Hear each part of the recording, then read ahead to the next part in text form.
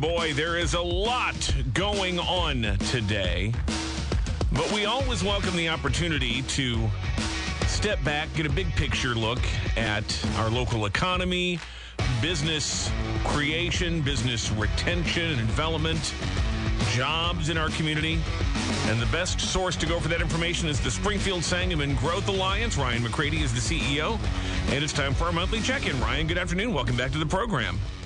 Thank you, Jim. I appreciate you having me on. Always a pleasure. And again, always such important topics of discussion to get to. So let's start with, I think, what continues to be an ongoing concern for businesses here in our community as we have seen the economy struggling to bounce back from the pandemic, headwinds of inflation and things. But there's a lot of demand out there. There's a lot of people with money to spend, but we're still finding the challenge of having sufficient numbers of workers to provide all the goods and services that people are clamoring for. So give us a sense of the job picture locally here, job openings versus available workers, and how are we doing in dealing with the worker shortage? Well, the job market right now is interesting. I've never seen anything like this. So let me give you a couple data points without putting all your listeners to sleep. A couple of things to think about. The unemployment rate here in Springfield in May was at 4.7%. That's down from 5.1% in May of last year. But the number that we really watch here at the Growth Alliance is what's called total non-farm jobs. Now, that's the number of people actually working in the community. So in the Springfield metropolitan area, in May of 2022, we were at 108,400 people working. That's 4,000 more people than we had in May of 21. But the other interesting number is prior to the pandemic, so when we look back at February of 2020, before the wheels came off everything, we were at 107,100 workers. So we have eclipsed the prior pre-pandemic employment level by more than 1,000 workers, but we still have a tremendous number of jobs open.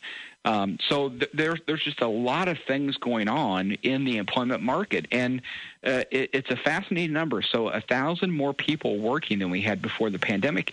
But right now, Jim, we still have over 5,000 online job advertisements right now, just in the Springfield MSA. And that's based on information that I get every month from the state of Illinois. So there's still a go ahead. I mean, I've seen it, described as really it's a workers' market right now. That workers kind of have the upper hand. They can pick and choose. They have a lot of options to choose from. So, do we have a sense these jobs that are going unfilled? Is it just that they're just tougher work, more manual labor? The pay's not as great. What is it that's leaving so many jobs unfilled when workers really have that greater ability to sort of pick and choose what they want to do? The anecdotal information that we get is that a lot of individuals moved out of hospitality and food service industries during the pandemic. Those industries were closed for a decent amount of time, maybe because of health concerns or other concerns. Individuals reemployed somewhere else in the economy, and they maybe stayed there after the pandemic. Another data point we track here, Jim, is the average hourly wage at a private employer in the metropolitan area. So this is a private employer average hourly wage is now about $30 an hour in Springfield. That is up $5 an hour from about 19 or 20 months ago. So since the pandemic, the average hourly wage at a private employer has gone up $5 an hour. That is a significant increase. So it shows what we know from the data is more people are working. The people that are working are on average making more money than what they were before, and there's still a tremendous demand. We meet with employers on a regular basis doing what we call business retention expansion visits, and almost everybody we meet with is still in a hiring phase.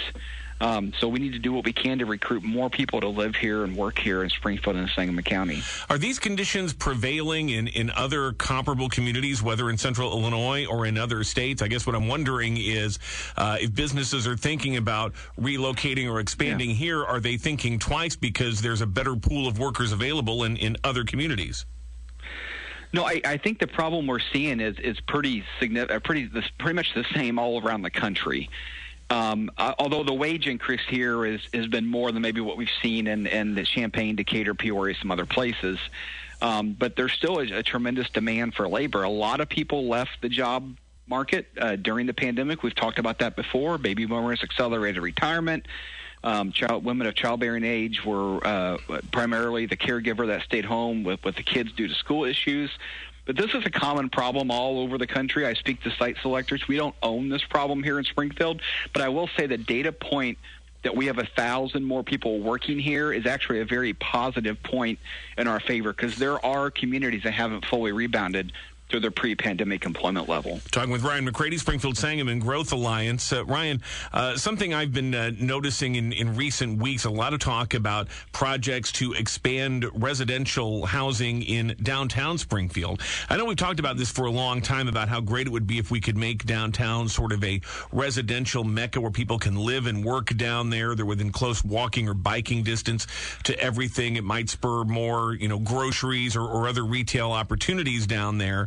But we've seen a couple of projects, a couple of ideas along these lines hitting some snags. There was talk about doing some low-income housing in the Myers building downtown, and the city got a little squeamish on that. It looks like that project may be now DOA, or at least close to it.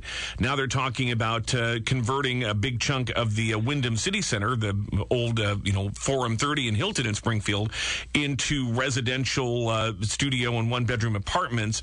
But again, the Planning and Zoning Commission has been concerned about this, that maybe we don't really have that need for it. From your perspective, should we have this kind of focus on residential development in downtown Springfield? Would that be a boon from an economic development standpoint? Or are we, trying to make something happen that isn't really organically, destined to happen on its own?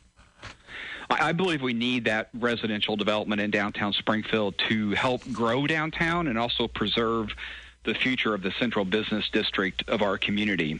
The workforce is getting younger, Jim, and younger people no longer want to buy a house earlier in life. So they have a demand or a desire for rental type or residential units. So whether it's the studios, the one bedrooms, things like that, residential units in downtown are rapidly snapped up when they become available. So there's definitely demand. There's a high employment count here in the area. But the other reason it'll help downtown Springfield is that in economic development, we always say that rooftops brings retail, rooftops brings restaurants. And so if we really want to see the entertainment, the nightlife, the grocery, the retail, the restaurant scene in downtown Springfield move forward, they do have to have residents living downtown. It's a difficult, it's a chicken and the egg scenario that everybody deals with. But absent the residents downtown, it's going to be tough to continue to grow and that presence down here. So I'm hopeful that projects like this will find a way forward. It is a challenge in older buildings, as you know, in doing the redevelopment with new building codes. But I believe there's some good opportunity. The other thing downtown Springfield has is its adjacent location to the medical district, too. And that's something really unique for downtown Springfield. And so I'm hoping these two things can come together at the same time, but I believe it would be a very positive step forward. We'll keep watching that really carefully here. A couple of other projects that could certainly have a big impact on the community. Let's get an update on the Legacy Point Sports Complex, the Shields Sports Complex. So they got the naming rights for that. And there was an update for Alderman a couple of weeks back. Everything still seems to be on track for that project? It does. The developer is rapidly putting together their capital stack, looking at finalizing some use agreements. Still looking at a groundbreaking here, I think sometime in this July-September timeframe. Still on pace for that. We're getting a lot of interest in development due to discussions about the sports complex. So I believe as they put a shovel in the ground out there, we're going to see things move forward. And, development's kind of a tricky thing. Earlier in my life, I cooked in a restaurant, and one of the challenges was making sure all the food was ready at the same time. And that happens in development, too. They have to get the bids at the same time, the financing at the same time, the agreements. You have to bring everything together at once. And so the developers are actively working on all those things, and we're very optimistic that the project's going to move forward.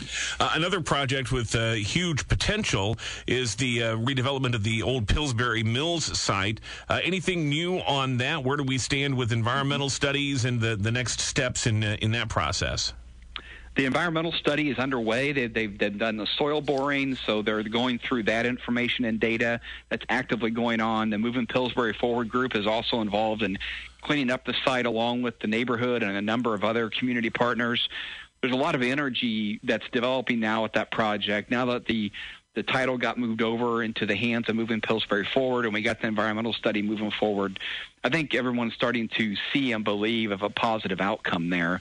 The environmental study does just take some time, but they're on site doing that work, and we hope to have those results soon, and that's going to be really helpful for the future development of the site. We'll look for an update on that in the weeks to come. Before we let you go, one other topic we want to touch on might be a bit sensitive, but I'm guessing it's something you have to factor into your pitches to various companies as you're trying to attract business development into the community here. And that, of course, is Illinois' status as something of an oasis here in the Midwest as it pertains to access to abortion and abortion rights, while all of our neighboring states are moving in the direction of restricting or outright banning the procedure in the wake of last week's Supreme Court decision. Illinois continues to offer that full range of reproductive health options here. Is that something that factors into your discussions with developers as they're looking to relocate perhaps into some area of the Midwest? And is it seen as a net positive or net negative? You know, it's still to be seen at this point. There are a lot of things that companies measure before we ever get brought into the conversation. So my instincts are that if this is a factor in site location, that's a decision they're going to make before they look at Illinois. So if it's a factor in a positive way, it will draw them here. If it's a factor for that company in a negative way, we may never hear from them. It's kind of like what they say about crime prevention. You can't really measure the crimes you prevent, right? And that happens in our line of work, too. What I do know is that social equity and diversity issues are becoming a much bigger factor when businesses look to locate places. And so it will be interesting to see how that factors in to decisions and if it comes up in conversation. I don't yet know if it'll make an impact, but it's not one of these topics that companies aren't thinking about. I mean, I do believe they're thinking about these issues. What I don't know yet is what kind of impact that's going to have going forward. We will be having some conversations throughout the latter part of the year with site selection consultants, and I'm hopeful that they can give us some insight on that. Is that something that you can or would actually push out more aggressively and just say as part of a marketing campaign, hey, your workers here, they'll have a full range of options that might not be available to them in other states where you might locate? Is that something that could conceivably be part of a future pitch? It could be if we determine that's a decision factor for our target markets. So if we hear back from businesses and their site selection consultants that this matters to them, then that's definitely something that we would, want to make sure we make part of the marketing conversation.